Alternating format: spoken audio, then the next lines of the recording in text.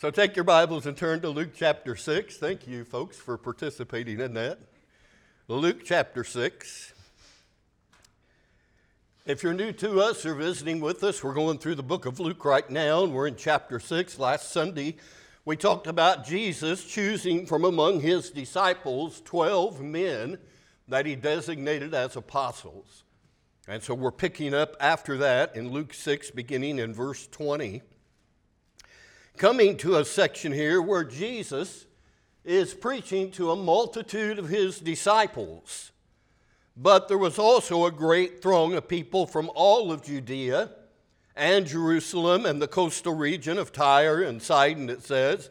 They'd all come to hear him, but not all were disciples. Many had come to be healed of their diseases. Those that were troubled with unclean spirits were being cured by Jesus. And in verse 19 it says, all the multitude were trying to touch him, for power was coming from him and healing them all. All. And then verse 20 says, Jesus turned his gaze on his disciples and began to say, blessed are you who are poor, for yours is the kingdom of God. Now, if you're familiar at all with the New Testament, you immediately think that sounds like what? A beatitude. Sure. And you're right, because it is a beatitude, except it's not the more familiar account in the Gospel of Matthew in the Sermon on the Mount, but the less familiar account here in the Gospel of Luke, chapter 6. Now, let me just take a moment to tell you that scholars debate back and forth as to whether this is the same occasion, the same Sermon on the Mount that Matthew records in Matthew chapters 5 through 7, or is this a different sermon given on a different occasion? Now, you don't have to agree with me on this. This isn't a salvation issue, but I personally believe this was a totally different occasion than the one that Matthew speaks about. Now, why do I say that? Well, Matthew 5, verse 1 says Jesus went up on the mountain, whereas Luke 6, verse 17 says Jesus descended and stood on a level place.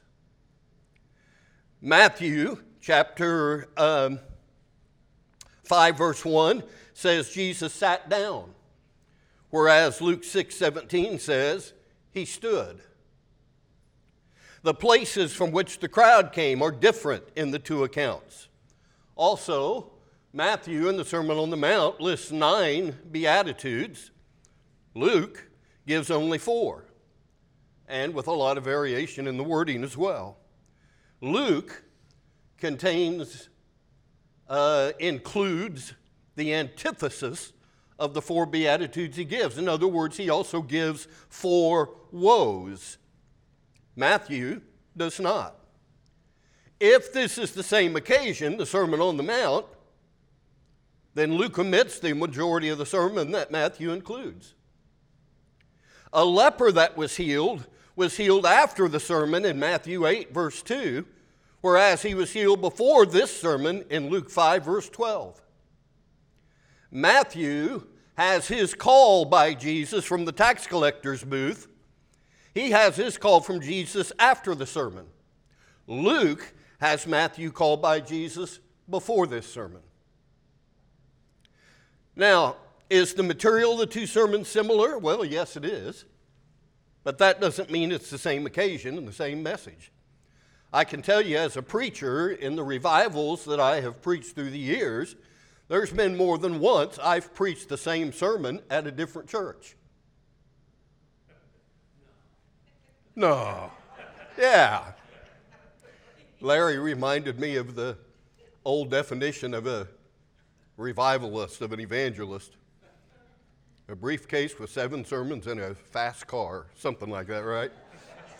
Yeah. You could say what you want at a revival because you knew that you weren't staying long, okay? Yeah. But no, I've preached the same sermon on more than one occasion to a different group, on a different occasion. And so I believe Luke's record of this sermon by Jesus is a different occasion, a different message than Matthew's record of the Sermon on the Mount. Now, if you were to dissect Matthew's record of the Sermon on the Mount along with Luke's record of this Sermon on the Plain, you'll notice that Matthew's Beatitudes are structured differently than Luke's Beatitudes.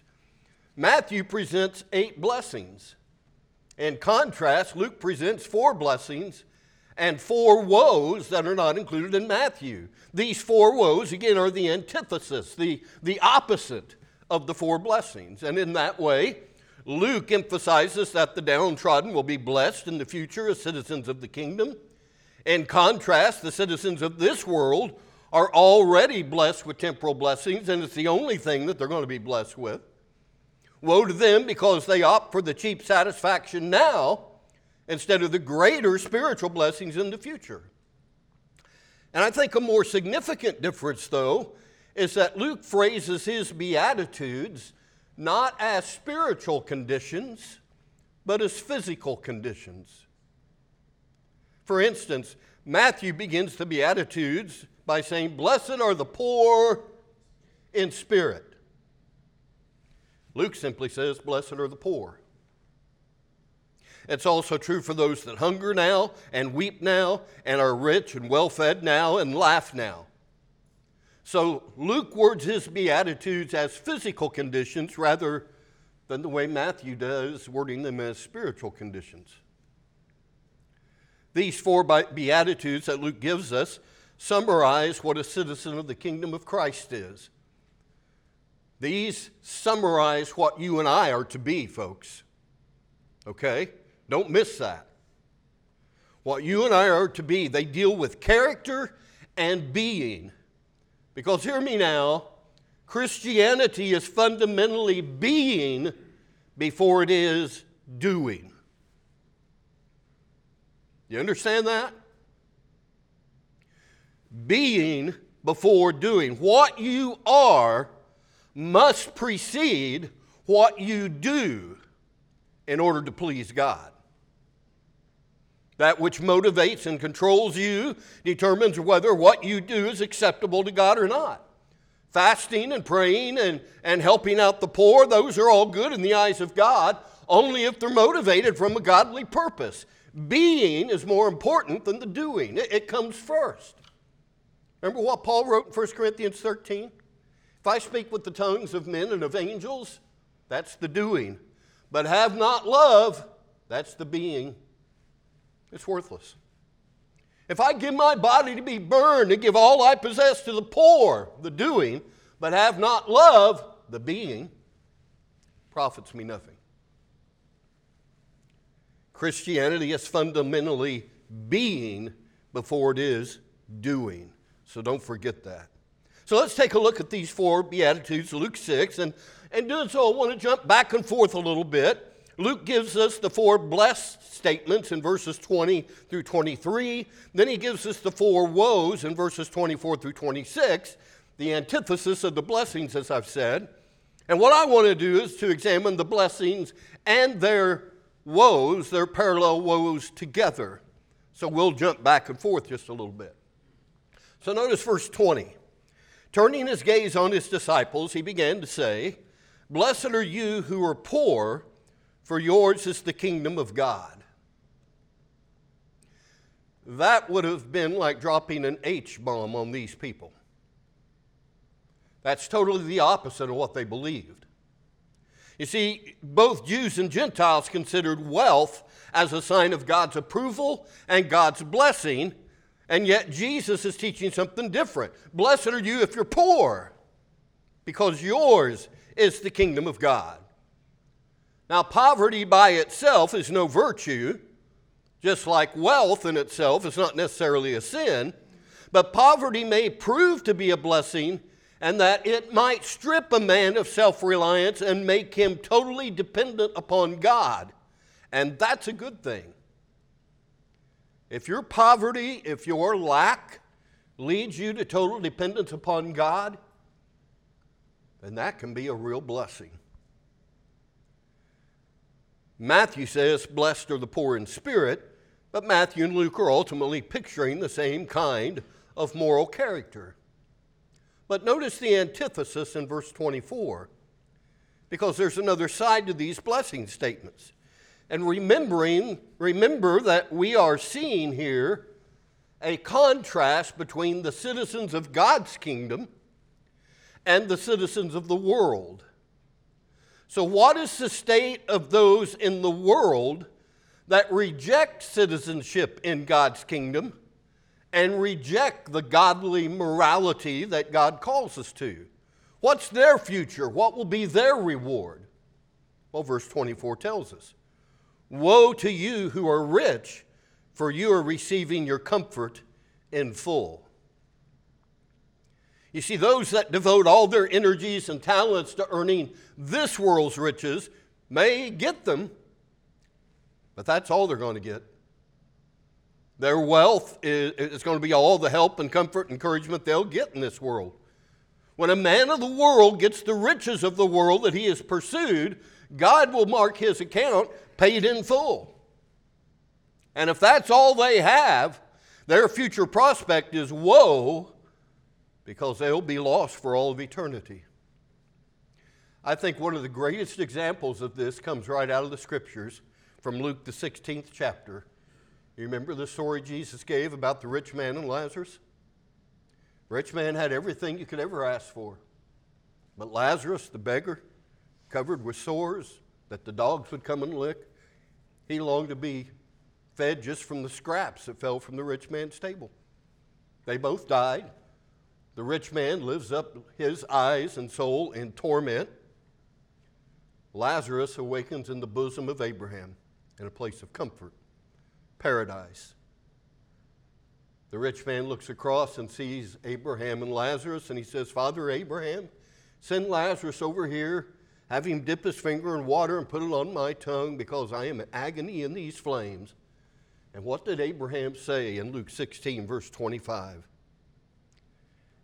Abraham said, "Child, remember that during your life you received your good things, and likewise Lazarus bad things, but now he's being comforted here, and you are in agony." And I think that's a great example of what Jesus is teaching in Luke 6, verse 20, "Blessed are the poor," and verse 24, "Woe to you who are rich."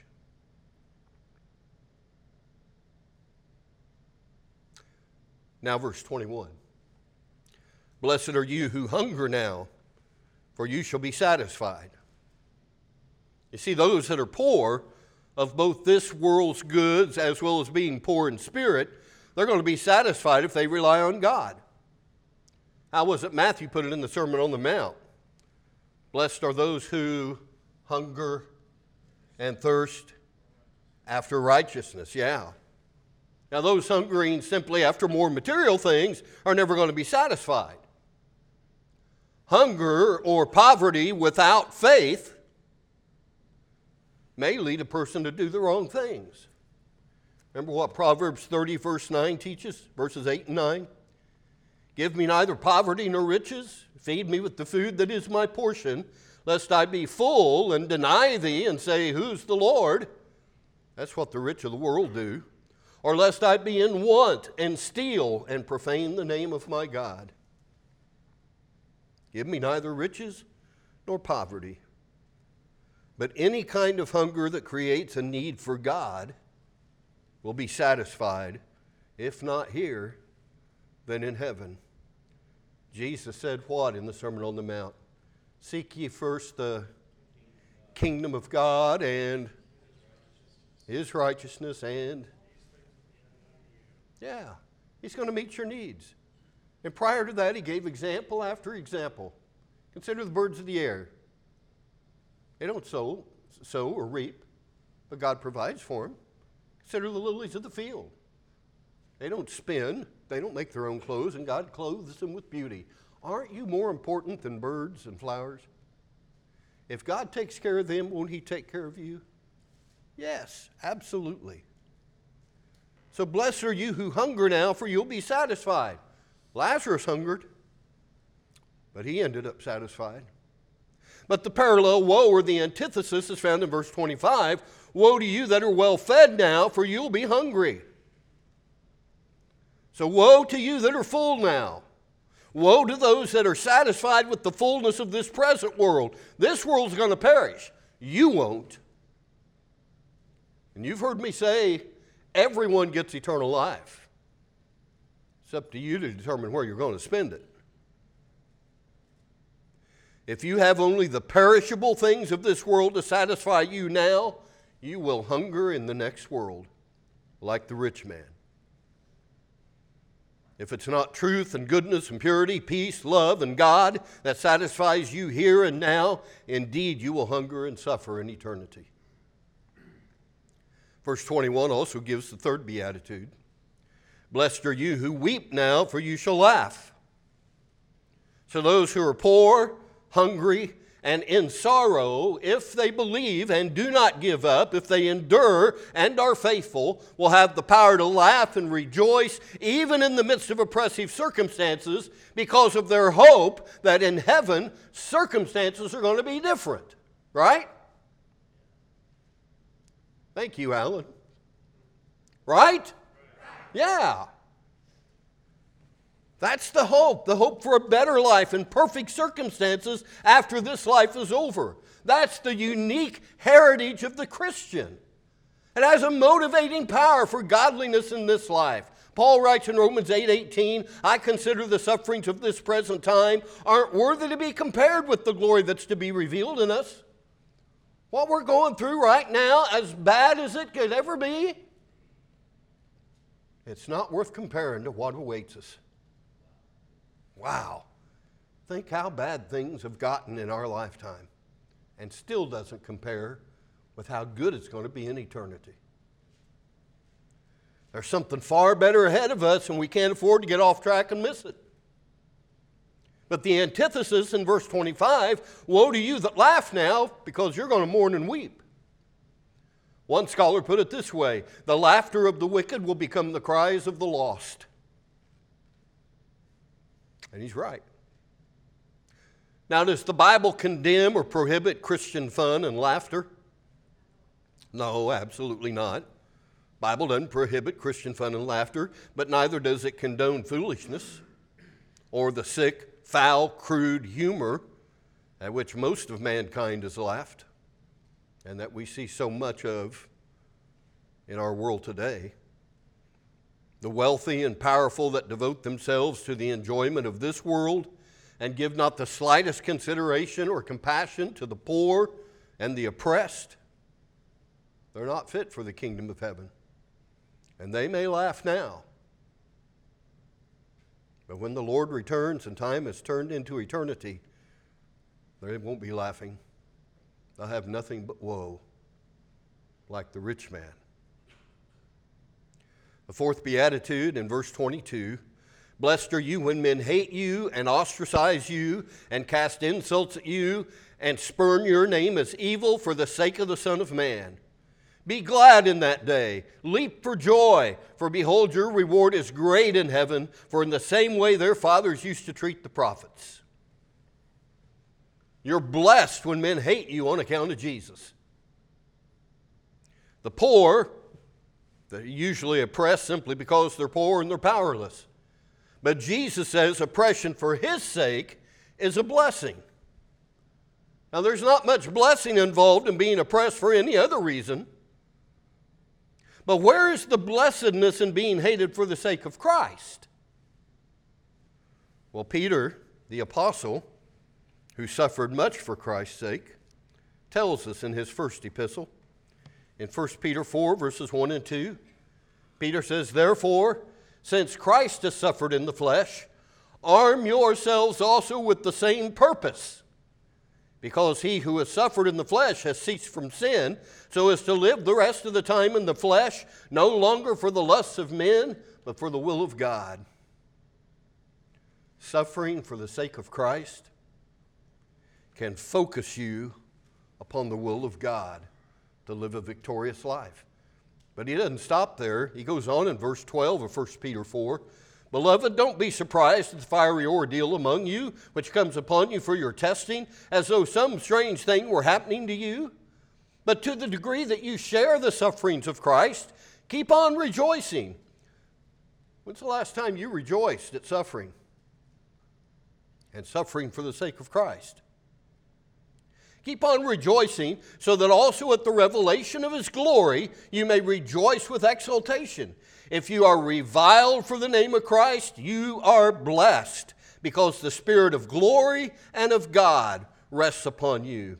By no means let any of you suffer as a murderer or thief or evildoer or a troublesome meddler, but if anyone suffers as a Christian, let him not feel ashamed, but in that name let him glorify God. The blessings of being hated and cast out and insulted and persecuted because of your faith in Jesus. So Jesus said that if you're persecuted for his sake, leap for joy. It ought to be quite clear that we're dealing with principles and practices of living that only apply to a Christian, to a converted person. To believe that these ways are profitable and joyous, that involves a total revolution of one's values. They take the accepted standards of our world and turn them upside down and inside out. Because you notice here, folks, the people that Jesus called happy and blessed, the world would call wretched. And the people that Jesus calls wretched, the world would call happy and blessed. The antithesis of this fourth beatitude is in verse 26. Woe to you when all men speak well of you, for in the same way their fathers used to treat the false prophets. Now, of course, Christians are to strive for a good reputation among people that they come into contact with. But what Jesus is talking about here is false flattery. False flattery. The true prophets of old, especially in the Old Testament, oftentimes were slandered because they told the truth. They were persecuted. Jeremiah was dumped into a cistern. Micaiah was in prison.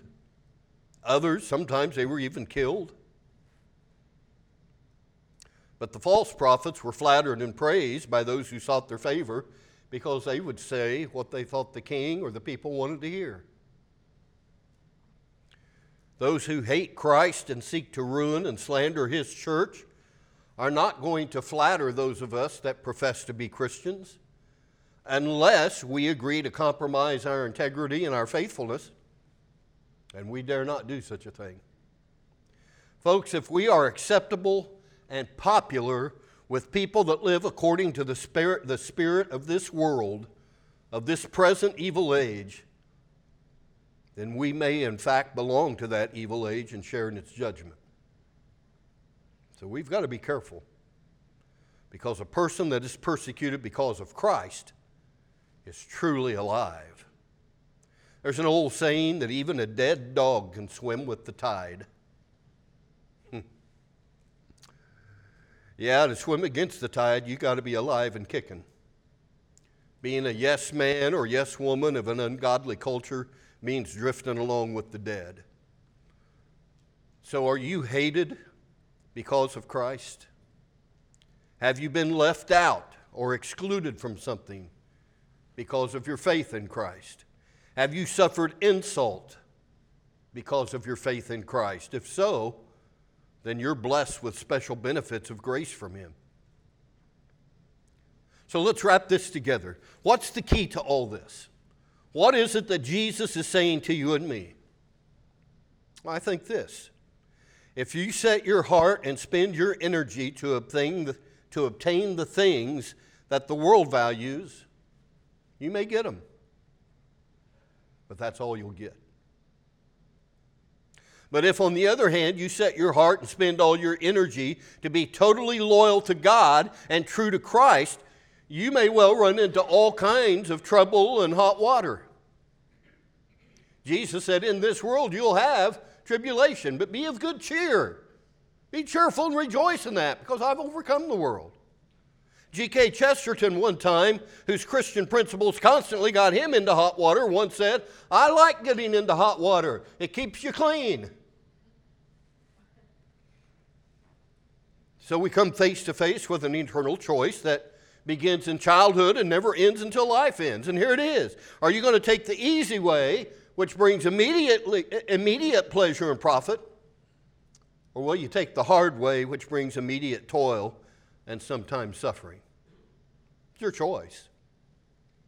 Will you focus on the pleasures and the profit of the moment of this world, or are you willing to look ahead and sacrifice them for the greater good? Will you concentrate on the world's rewards, or are you going to concentrate on Christ?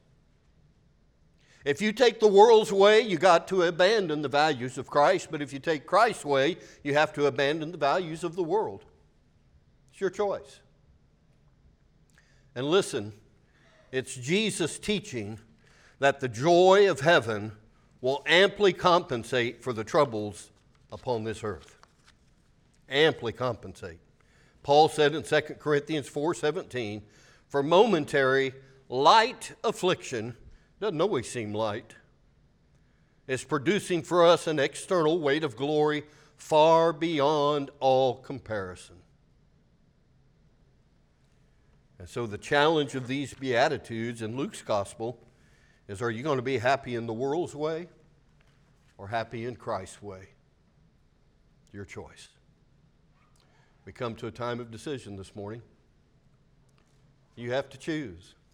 Even as Christians, we still have to take a look at our life and evaluate, am I living God's way or am I conforming to the world's way? The world's way won't work for eternity. God's way through Christ will.